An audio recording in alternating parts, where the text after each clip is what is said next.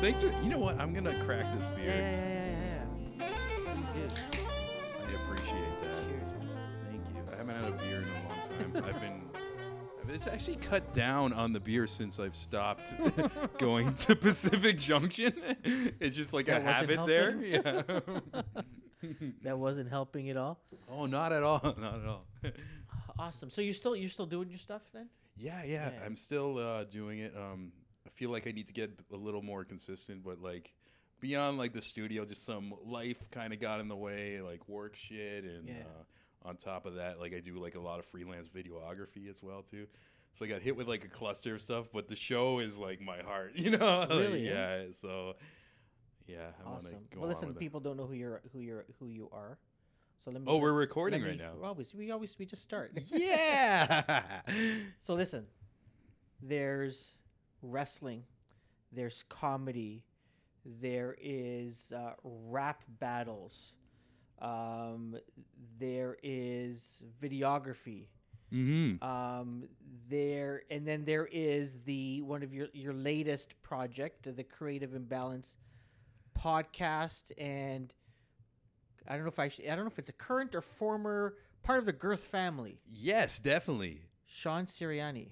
Thanks for having me. You know what's cool? Like, I imagine this interview, and we're both interviewers ourselves. Yeah. I'm like, how's this gonna go? Is he gonna ask me a question and then I answer with another question? Are But we gonna get anywhere with this? yeah, but it's kind of exciting. It always feels weird to be on the other side, like answering the questions. Yeah. And I've been on a podcast before, and I remember in the middle, like I was like in mid rant, and I'm so used to being the guy like setting up the questions for other people. I was like, oh, am I blabbing on too much? And they're like, no, that's what you're supposed to do. Like, we want you to talk. And it just felt off. But this time, I promise I'm not going to do that. No, Whatever. I need you to. Okay. Well, just like when you have your guests on, Yes. I remember, and I still do it sometimes. Yeah. But I used to get nervous about how much time we have, Yeah. right? Yeah. And I'd look down and I go, "Oh, this has only been 10 minutes." And I've asked him everything. Yeah. You know? Yeah. And or you're like, I only got I think I got 5 minutes left Mhm. of questions, and I would get so nervous because I wanted it to be not long enough for the sake of it being long, Yeah. but long enough so that the person that my guest could get into detail about stuff. Like we wouldn't have to worry, oh shoot, we only got 30 seconds because we got to throw to commercial. Or, we could only make this 28 minutes long. Yeah. Or I've got data that shows my listeners drop off after 15. Like that, none of that stuff matters to me. I just want it to be a great conversation. And if it's half an hour, it's half an hour. If it's an hour, it's an hour. If it's 90 minutes, it's 90 minutes. That's so be it. the beauty of podcasting, Yeah. and actually why I jumped into podcasting. Years ago, I moved to Toronto with a camera and a dream. Where'd you move from? I moved from Niagara Falls, so not too far yes, away, that's just a right, yeah. skip away. But there's nothing going on there, and I just kind of I fell into videography in college. Went to college, Hamilton, Ontario. Took an advertising class. Mohawk, yes. Yeah. I picked up a camera. You should be working in this space that we're advertising. Yeah, but you know what? Life kind of sent me in another direction, and like it happened during school. We did this one project. I picked up a camera, did a little bit of like a comedy sketch thing, and it connected my love with comedy and filming. And I'm like, there's some power with this camera. So I'm doing a very long story short. I That's moved all to Toronto Yeah. with a camera and a dream, and I just started filming for anything that's my interest, whether it was comedy or music. And I fell into all these different media platforms where they would send me to a venue and maybe interview a band or an artist. Yeah. But I noticed, like, when you do stuff that style, and this is going to connect to why I started doing podcasting, Yeah. was because like you'd be at the venue and they'd have like a publicist on your ass being like, okay, you have 10 minutes, and you start doing the interview. And I always noticed that within that short time, that's like just us warming up. Yeah. That's when they get to know you, they get comfy, and then you got to like leave or it's like you mentioned earlier, you get nervous about time. You don't want to screw this up or whatever. And then one day I just had an epiphany. I'm like, I need to do my own thing just off intuition. And I'm like, I don't care if 2 people listen to this. I just want to make a product that I'm happy with and kind of show a better light on these artists instead of having these cookie cutter style interviews that are just too short or whatever. I want people to get to know who these special people are. And yeah, that's the spawn of the first Creative Imbalance episode. Nice. Yeah. Did you ever try to, as you're doing these interview sessions, did you ever try, okay, they said 10. Let me see if I can go past that. Let's see how far I can go until somebody's like looking at their watch or saying, okay, we got to go. Well, actually, I usually like get a little timid in those situations. Okay.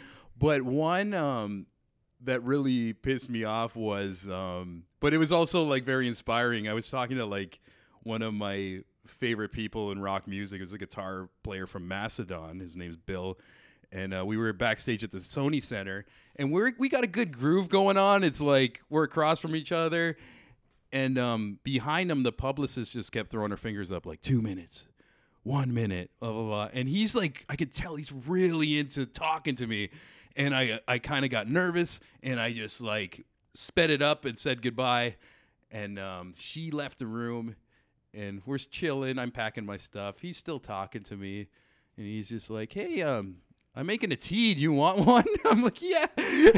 So then he makes a tea, and then we're just having like this casual talk, and I'm like, in the back of my head, I'm like, this should be the interview. Yeah. But I know publicists, they kind of do that just to protect the artist, just in case I was some kind of punisher and he didn't want it to be over 10 minutes or whatever the situation is. And yeah, so I don't know. Yeah, I remember getting a chance to interview Our Lady Peace. Yeah.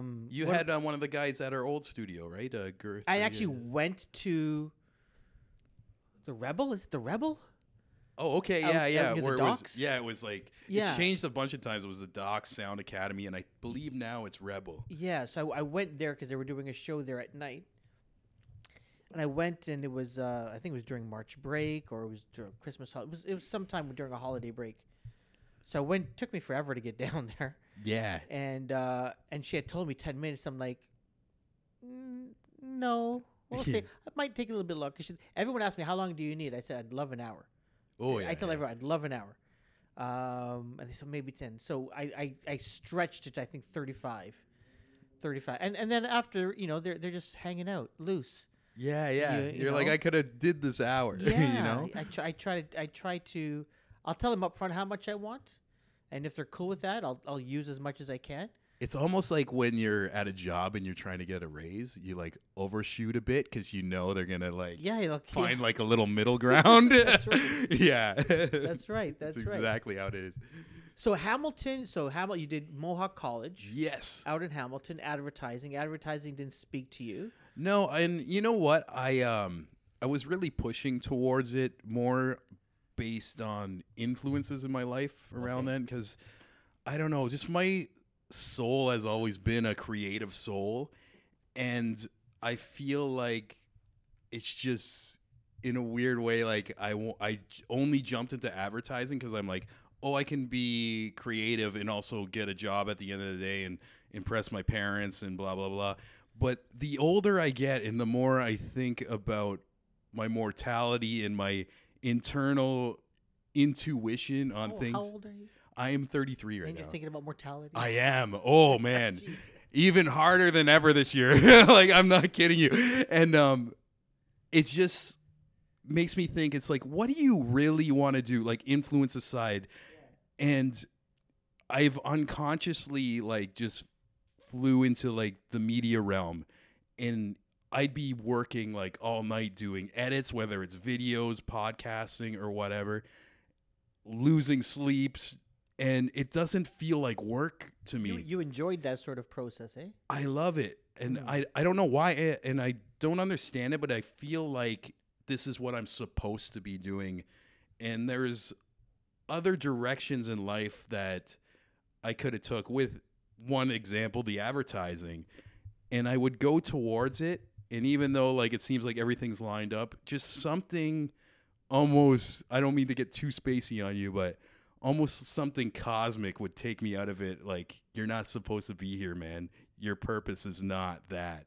You're supposed to push towards like art. And I feel like I'm in a position where like I can help people with all these random skills, from videography, from podcasting, to even just the network I have built from being in Toronto for 7 years to push bands and comedians in certain ways. And yeah, it's crazy. It's almost like it's a beyond, like, I used to always think, oh, I need to make this much money or whatever to be happy. Sure. But the older and older I get, I realize that doesn't connect. Money doesn't connect with me. There's something bigger that I have to be doing. And sometimes it seems like a selfish thing, me doing these podcasting, and like, like, because don't get me wrong, it's an excuse to talk to cool people you are fans of or whatever. But I'm also trying to build this platform to tell the stories of the unknown people. Maybe like an amazing person I see play an acoustic set in front of like a crowd of 5 people or whatever. And I notice the more and more I do this, that it's connecting bigger things for other people that are beyond me, whether it's like getting record deals or put on different shows just by people listening to my show, which has a fairly small audience. But I think the people paying attention to what I'm doing are industry people. And it's a weird little network I'm building, and it feels beyond myself. And that's what I like about it. Like, just kind of growing like almost a scene or a community around it. Man. Yeah. Do you remember the first time you picked up a camera? Yes. Yeah. What was it about it that attracted? Maybe it wasn't the first time. Maybe it was after a while. But what attracted you to that? Yeah, almost the response I got from what I made. So in the advertising course, I had this one prof. His name's Raphael, and he just did this one. It was like once a week. We did this thing on social media. So he'd do like all these different projects where like you can have a blog or like whatever, keep it going. And then one project he was like, let's just have a viral video competition. It's like whoever gets the most hits wins. And he had some prize. I forget what the prize was. But always in the back of my head, I would think of like comedy sketches and whatever. So I came up with this idea that spawned, or like it was inspired by Andy Samberg, Lonely Island videos, where he did the Natalie Portman rap. I don't know if you've seen that one, but it's basically Natalie Portman rapping, but she's gone all bad. Okay. So around that time too, I had clean shaven face, same hair, like a little less gray, and I'd walk around and people would be like, oh, you know who you look like? You look like Josh Groban. You know who you look like? That's right. Yeah. And I'd finish their sentence. I'm like, Josh Groban. They're like, yeah, people tell you that. So I wrote this rap, and I told my teacher, I'm like, to do it right, I got to be like super vulgar. And he's like, yeah, just do it. We'll like close the door and like make sure like the dean doesn't hear it or whatever. So I did a rap called Josh Effin Groban, and it was just Josh Groban rapping about like his demographics, like old women, and like it's like banging old women and just like singing opera and like, can I swear on the show? Yeah. It's just like there's one line like people always would quote. It's like, you're fucking with the wrong tenor, bitch, and like I'm just beating people up as Josh Groban. So I thought it was funny, but I didn't know what the reaction was gonna be, and they played in front of the class, and people just lost their minds laughing or whatever, and it made me realize there's like some power with the camera and also the silly side of my personality. The comedy side, yeah. And what's funny, so that was great. It was like my class loved it. They keep watching it. Even if I see these people to this day, it's like a decade later, they're like, Josh fucking Groban. But what really hit me was a year later, the same prof, he had the same project. and he used my video as an example. Wow. And then I didn't know he did this, but I went to some pub night at our school or whatever. It was like Wednesday night. It was the Arnie, the local like club or whatever. Yeah. And I remember just walking in, and all these random girls I did not know started screaming, "Josh fucking Groban! Ah! Ah!" and like wanting to dance with me. And I'm like, I don't know what's going on, but this is awesome. And they were telling me that the teacher like showed it in their class and it got a resurgence. And then it was getting passed around the school, and I'd be like walking down the hallway, and some dude I don't even know is just like, "Yo, it's Josh Groban." Yeah, and I'm like, wow, there's like just something like it felt like I was meant to do that, and I got obsessed like with just editing and like other people's projects. Not like, Josh Groban's music. No. Just even like I went away from myself doing comedy stuff and working towards, I'm like, oh, this guy, I know he plays guitar. Let's make a little music video. And I just kept this momentum and self-taught edit myself. And it's crazy. That's led me on the wildest adventures with connecting me with people who I grew up watching or like listening to.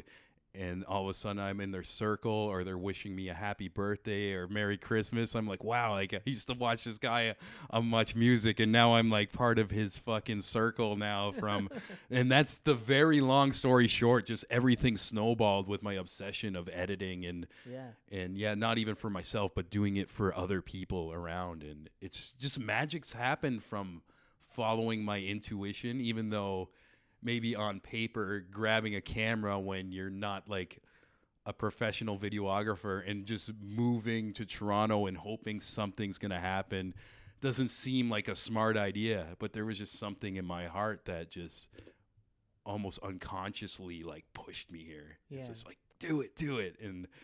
And I walked I don't know. I went through a period like a couple of years ago where I almost wasn't, I forgot about that spirit, like of just like following that intuition, and it strayed me away from that magic, I guess is the word for it. It's almost unexplainable. Yeah. Just the magic of life. And then it hit me again like last year, just that it I can't even explain it. It's just like a vibe of working with certain projects and stuff like that. And I've been going full tilt, and I just feel like that creative energy has just exploded again. Like it feels like 10 years ago. And I also like, I don't know what it is. I feel like in the next like 5 to next 10 years, like something amazing is going to happen. Like it's weird. It's hard to explain. That's cool. Yeah. That's good, man. That's good. So was it Euphonic Sound? Was that your first gig in Toronto? Yeah. You do your research. I got a team of like 20 people. Yeah. Yeah. So, actually, that's what brought me here too. It's like my love for music, and I just needed to do something to get my foot in the door. And they had like an internship, and I came in. I had my portfolio. Josh effing Groban was in the portfolio, and a bunch of like just ghetto like music videos that I can't even watch now, like just because of how much I evolved. But the guy who was one of the producers at Euphonic Sound, Sean Daly, he saw something beyond my lack of skills.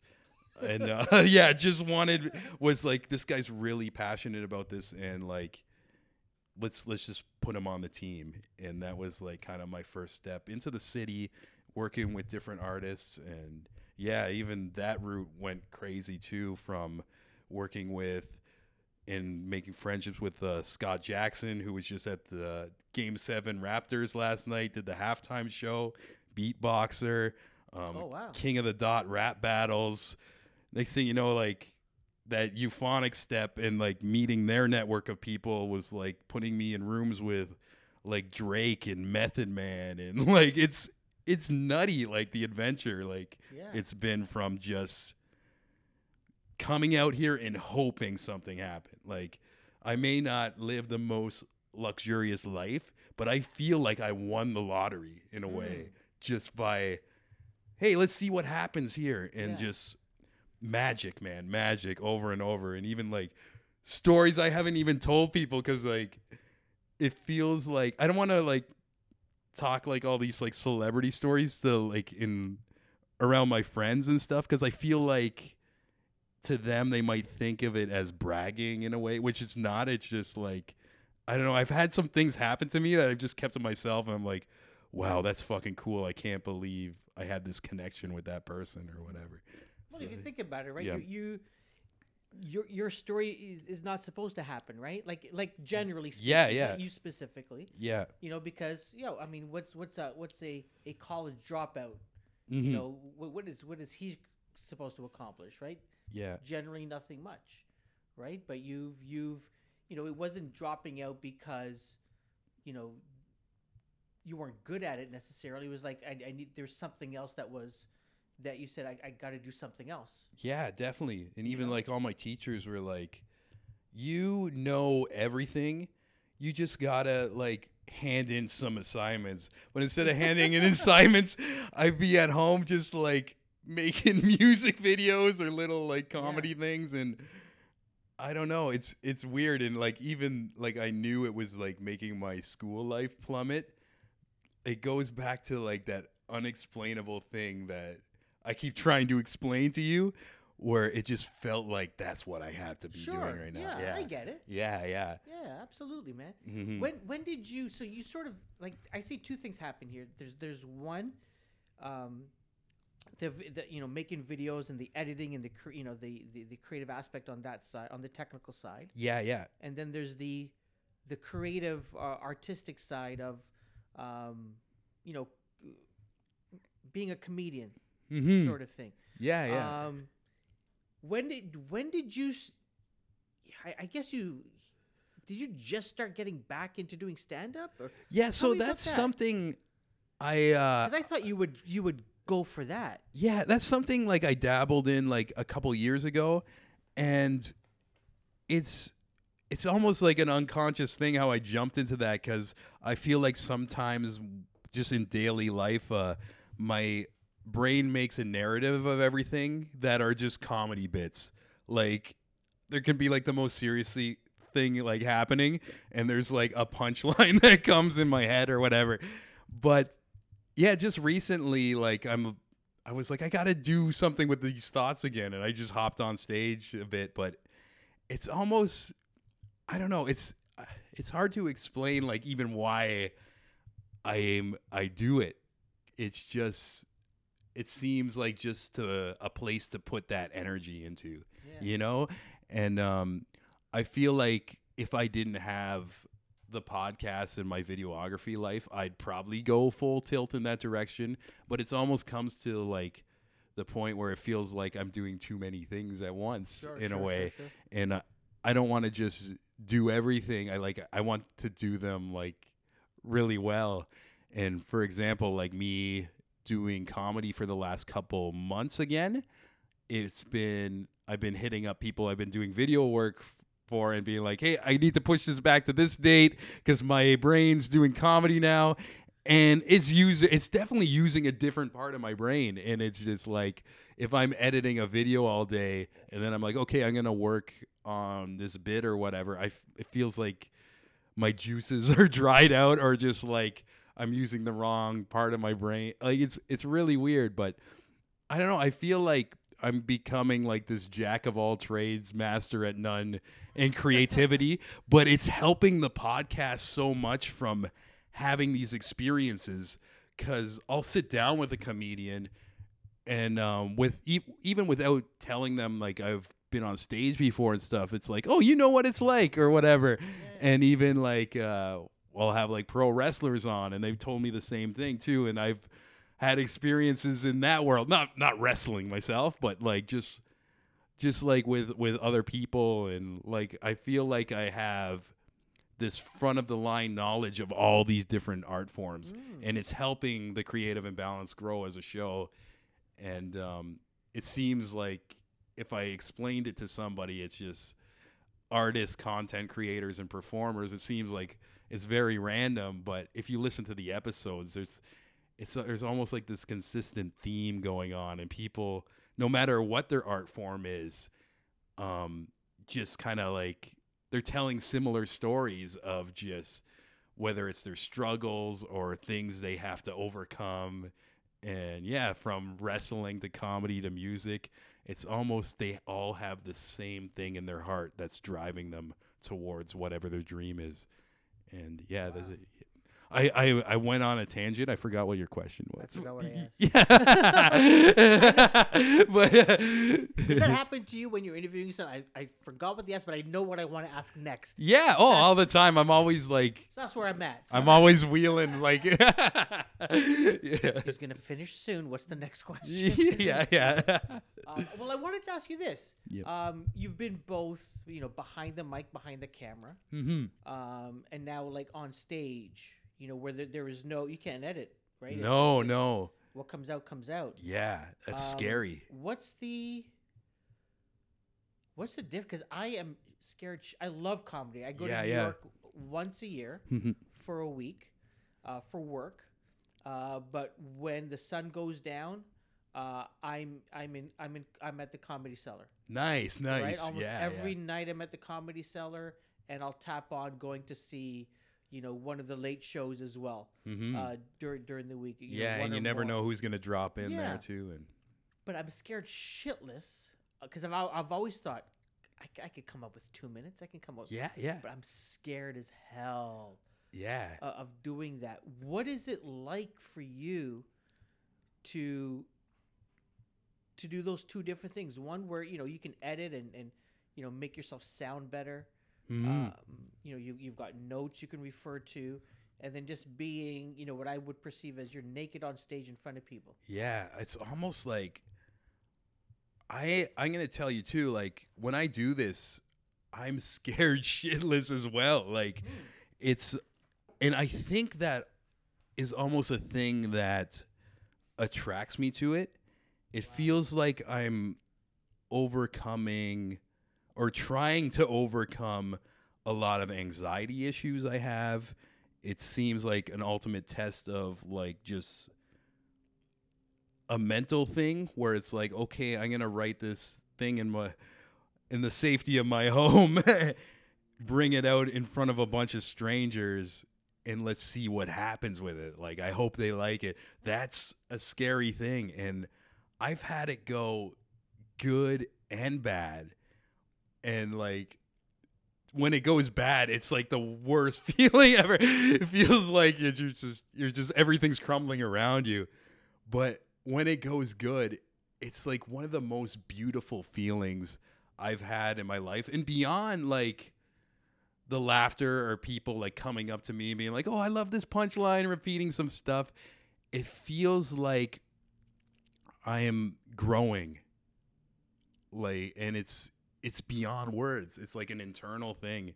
And I feel like the more I do it, the better I get. Almost like I'm starting to like see a correlation in like comedy and jujitsu, where it's like it's endless the things you can learn. You practice jujitsu? I don't, but I know a bunch of fighters. You've interviewed a bunch of them. Yeah, and just like one of the most famous podcasts in the world, Joe Rogan. He's always talking about jujitsu here and there, and how it's just like it's endless.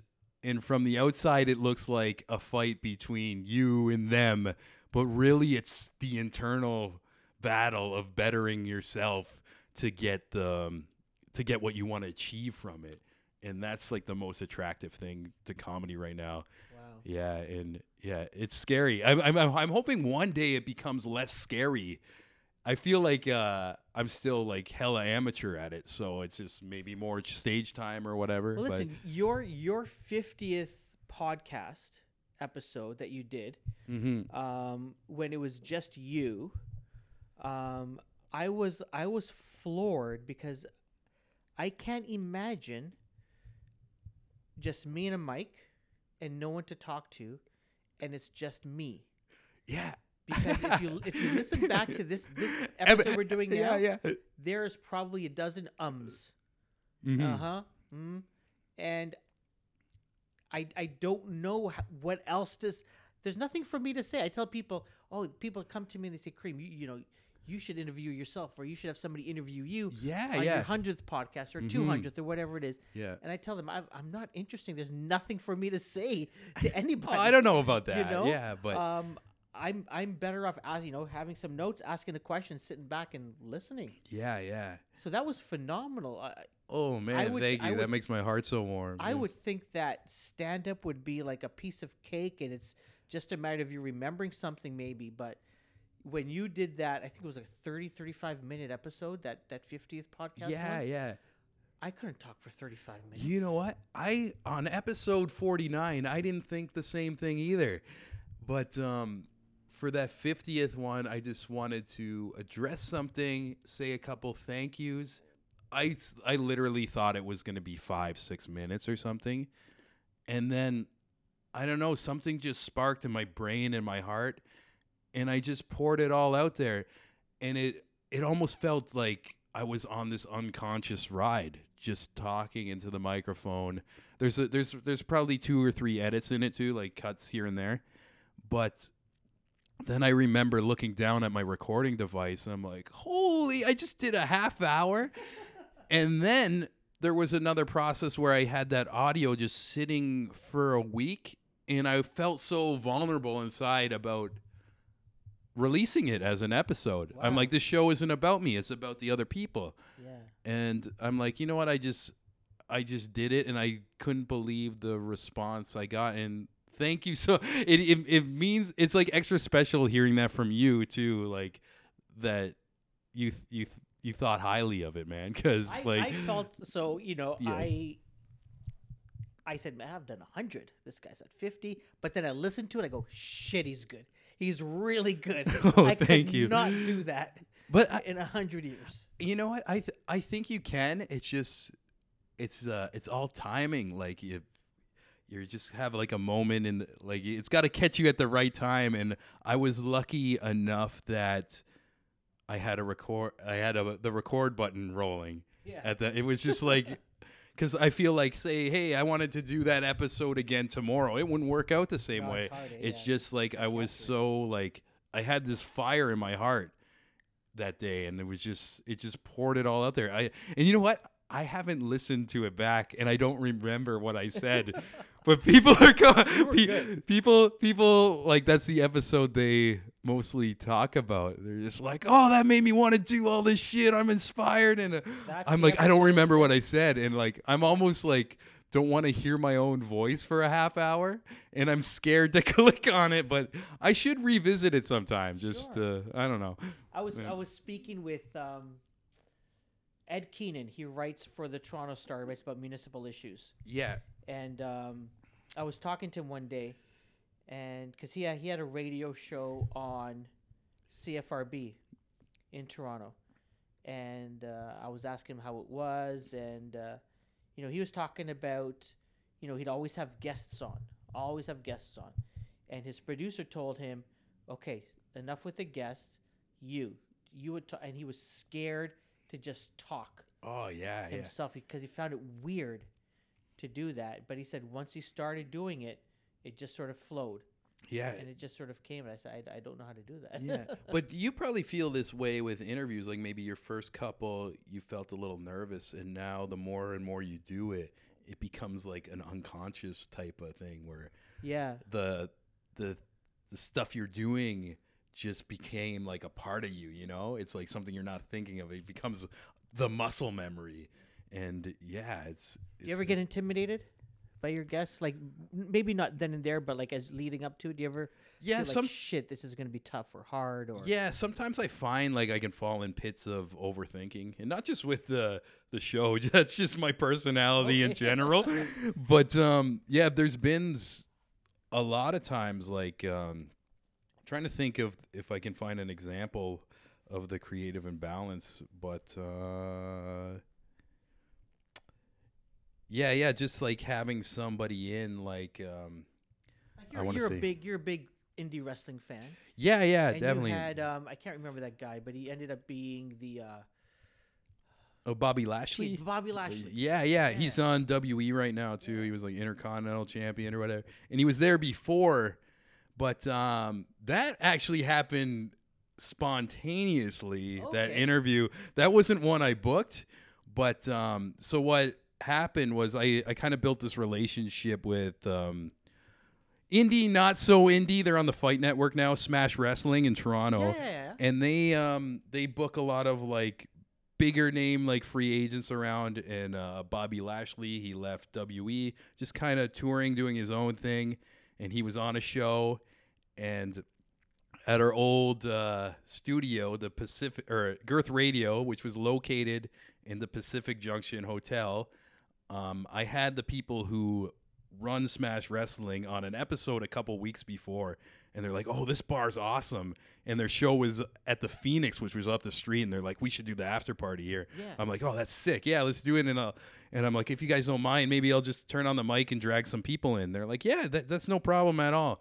But even all day, even the people who worked for Smash, they didn't know if Bobby was going to come to their after party because he's a big star. He might want to just get on a plane and fuck off. Yeah. But he was in the city. He was feeling good.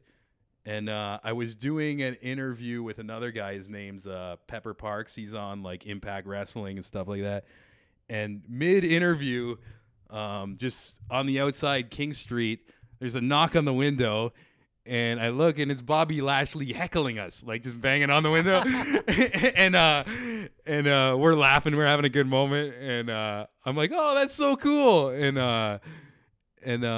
so the night's going on, and Bobby's like doing his own thing, drinking a bunch of ciders, and I'm almost like nervous to approach him, and I'm like, I'm not gonna like pull him away from a good time he's having, but if the moment comes up, I'm gonna ask him.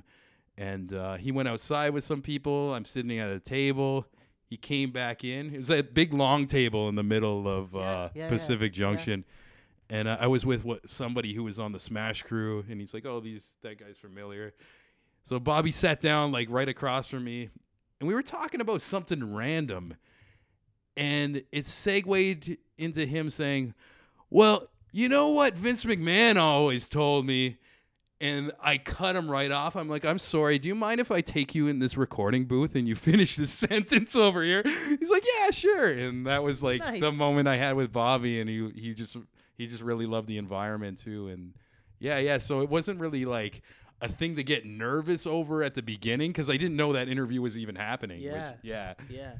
Have you had anybody who were like, oh shit, this is happening? Oh yeah. It still happens to this day. The first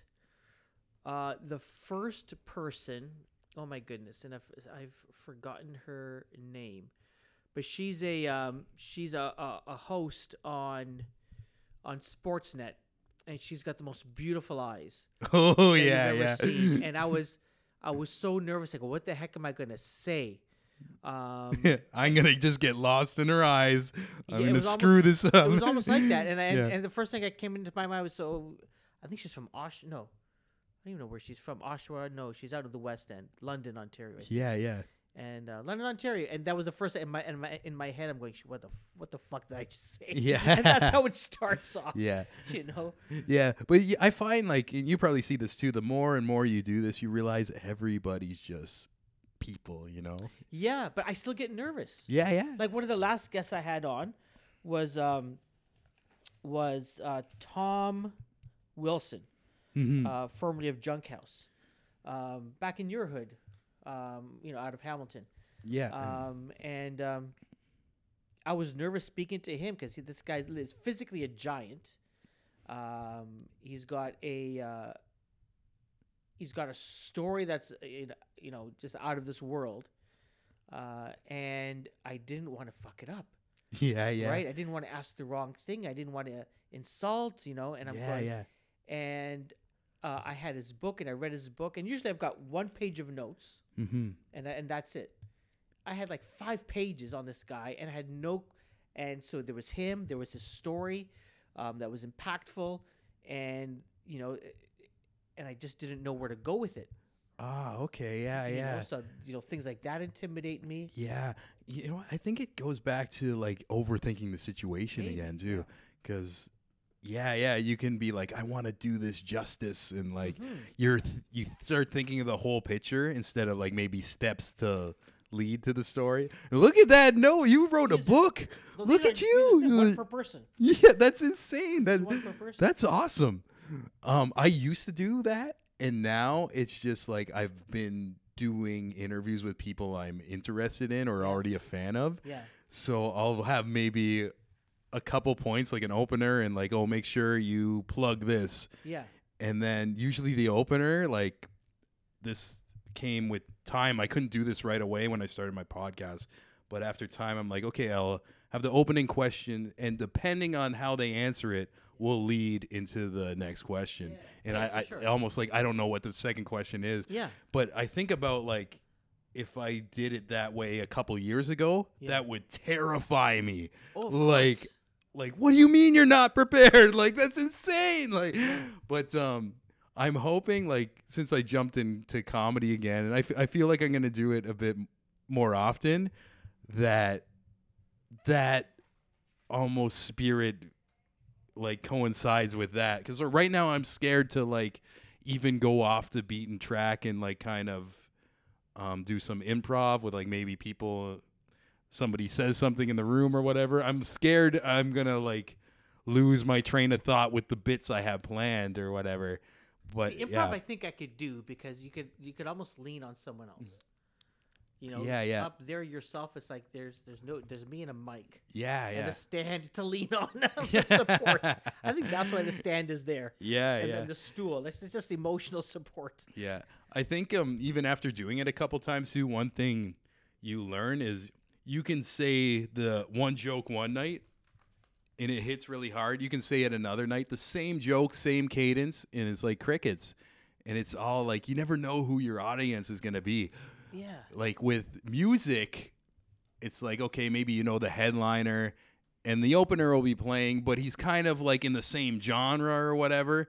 Comedy nights, there is no genre. You can have like a squeaky clean guy and then like a dirty guy and then some like something like crazy out there. And like the other day I did Comedy Brawl and there was just like a girl playing a cute song on a guitar. So it's just like right before you. Yeah. Okay. It was just like all over the place, but it's almost like that makes the audience also all over the place too. Like you can't expect them to like everything you're going to say because comedy's all subjective. Well, that's an art in and of itself, right? To make that joke always be fresh. Mm-hmm. Like you just came up with it. Yeah. You know, or and you can get burnt out from your own material. Like I can see that. Yeah. I can see that. Mm-hmm. Have you ever fucked up during a podcast or right before, like you said something or you did something? Oh In yeah. the back of your mind, you go, just shit, I just messed it up. Yeah. What was that? Huge fuck up. Another another wrestling one. There's this chick right now. Her name's Tessa Blanchard. She's considered like one of the best lady wrestlers in the world who's not signed to WE right now. And Is that a famous last name I'm thinking yeah, of too? yeah. There's her dad was in the business Tully? too. Yeah, Tully. Okay. Yeah. So it's Tully's daughter, and she's like crazy good. But she was dating this other wrestler for a while named Ricochet. And this is another episode that spontaneously happened without preparation. Okay. So I was like 10 minutes ago, I was praising, oh yeah, I never prepare. Like but there's moments where you need to prepare. Sure. So that day, she wrestled for Smash at the Phoenix, and somebody in the audience mentioned or just said, oh, like she's engaged to Ricochet. So that stuck in my head. And I'm talking to her, and I forget, I mentioned him, and I said, your fiance, and she just went, what? And I'm just like, oh, I just heard a fan. She's like, no, we're not even together. We just like had a breakup, and like this audio isn't like released or whatever, and like I'm like, oh, I'm so sorry. I heard this fan say that you were engaged to him. She's like, no. And like, apparently like the breakup was fresh. And if I were on her Instagram, I would have known that and stuff. Like, it's like super public. And like, I apologize. And she ended up being like super cool with it. Like we continued, and like the rest of the interview is not awkward at all if you listen back to it. But I felt so terrible.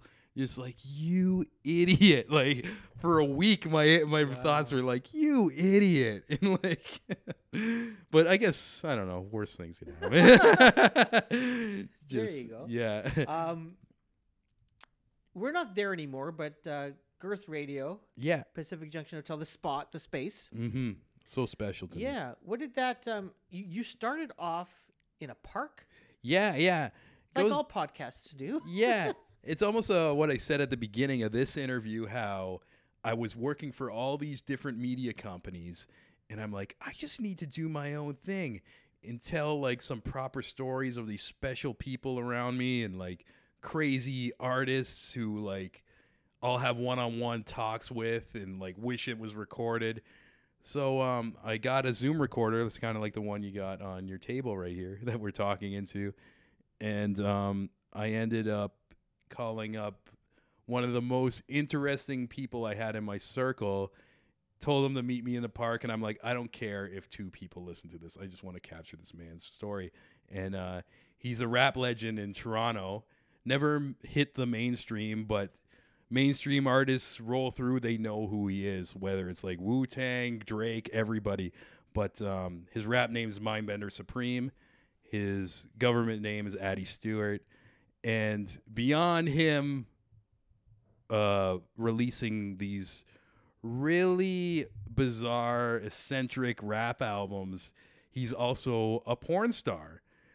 But in a different way you wouldn't think a male porn star is. He's more about like it's more like lady friendly pornography, and he's just very respectful to women, like almost like worships them as like goddesses, and is about like pleasure. So I knew he was doing this as well, and I used every time I'd see him, it was whether I'm like filming a King of the Dot show or something, and we talk about rap small talk, and like I'm like, I want to know about his porn life, and let's just record it. And like, so we sat in the park, and he told me about his first day on the job and everything, and it was just like such like a great little like combo. And lots of people who knew him didn't know that side of him either, or they knew that side of him, but they didn't know like all like the details of everything or whatever. Yeah, so it was pretty interesting. And from doing that in the park and then finally meeting Sammy Union with Girth Radio, him giving me that studio space, I'm like, my first episode needs to be Mindbender again. And I had him in. Oh, no way. Yeah. I'm like, every time I'm doing something for the first time, you're coming in. Yeah. That is neat. Yeah. How was your experience there, man?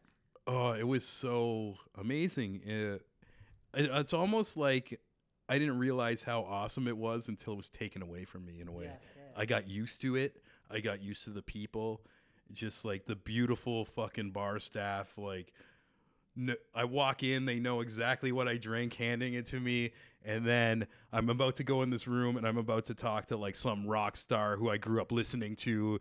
And I got so caught up in my mind, almost stressing, like, how am I going to bring the show to the next level? I don't think I was soaking in the moments as much as I should have. And this is something I need to remember to take forward with me. Because even now, like, I say that, but am I going to practice that? Like, take a breath, look around you or whatever. I feel like I care about, like, the end product so much that I'll start overthinking things and not enjoy the ride in a way, you know? Yeah. But, yeah, that's what Pacific Junction was. And I hope, I actually thought I could never recreate that experience, but I don't want to give all the details on the microphone. I'll tell you after, but there might be another prospect to do that at a different location with a similar vibe, which would be awesome. But yeah, the people working there were so special to me too. So like they could obviously never be replaced. And it's crazy. I'm like, it almost felt like that last week there. It felt like it was like the last day of high school. I'm like, oh, I don't know if I'm gonna see these guys again or whatever. It was weird. Yeah. Out of there. Yeah, and it was crazy. I did a comedy show last week, and Emery, one of the servers, she ended up coming. I was just like, yes, Pacific Junction still lives in my life in certain like sprinkles here and there. So yeah, Cool, man. yeah, yeah. What's next for the show? Just momentum. I feel like, you know what's crazy? It sounds kind of corny too, but my birthday is June 1st, and I really want to go ham with all this stuff. Like I mentioned at the beginning of the show, like I'm thinking a lot about my mortality and what I want to do with my time while I'm here. And on the calendar for June 1st, I just wrote new chapter, and it's going to be a push towards just the growth of Creative Imbalance, the growth of myself, the growth of the small, tight community I have around me. And yeah, that's next. And it's also the unknown is what's next. And actually, this has been in my mind, and here's me going spacey again. But this week, like, that's been like just in my mind and my heart. And a lady I had on my show who was a psychic, it was her birthday as well, and I just sent her a happy birthday, and she messaged me back. She said my intuition's buzzing, and the next 10 years are going to be really exciting, which is kind of weird too, because I felt like something exciting's about to happen. Yeah, so you don't. And it was almost like a second, like whether what she's saying is truth or not. It was almost like a fuck yeah, let's go, let's do this. So June the 1st, I'm really gonna go ham with some things, and I'm gonna release some stuff that I haven't announced yet. And I'll just kind of push the Creative Imbalance to the next level. And it's for life. I got the logo tattooed on my arm. You can't give it up now. I mean, no, it's my only tattoo, and it's kind of great, the location. I kind of wake up and like my arm will be like this, and it's like the first thing I see in the morning. It's like, bro, yeah, push towards this, man. And where'd you come up with the name? I don't know. This is crazy too, because I don't know the moment I came up with the name, but I always find there's different meanings to the Creative Imbalance, like whether it's self-deprecation or whether it's like a positive thing, and it just kind of like moves and flows throughout like different moments in my life, which is so weird. It's like an evolution of what it actually means. And even like Your logo is like a broken it's a light broken bulb. light bulb. Yeah. And it could be looked at like different ways. Like maybe somebody, like it's the iconic symbol of an idea, the light bulb. Maybe somebody's idea was too strong and it just popped. Or it goes back to me being always like self-deprecating. It's like, oh, I'm the broken light bulb just roaming around. But yeah, it's I don't know. It's I get a lot of questions like asking where I came up from it, and I don't even know, man. Yeah. I don't remember the day. Yeah. Sean, man, thanks for coming in, buddy. Man, thank you so much for having me. This was like such a good talk. And down the road, I want to get you on my show. Sure. And maybe we can do this as like an annual thing, like every like 6 months, like hop back and forth on shows. And I'm glad we still keep in touch, even though the studio's gone. We're still Girth fam. Girth Radio is still going. And hopefully, I don't know, we can maybe get that vibe back again, you know, like find a proper home and location for it. But yeah, I really appreciate you wanting to talk to me today, man.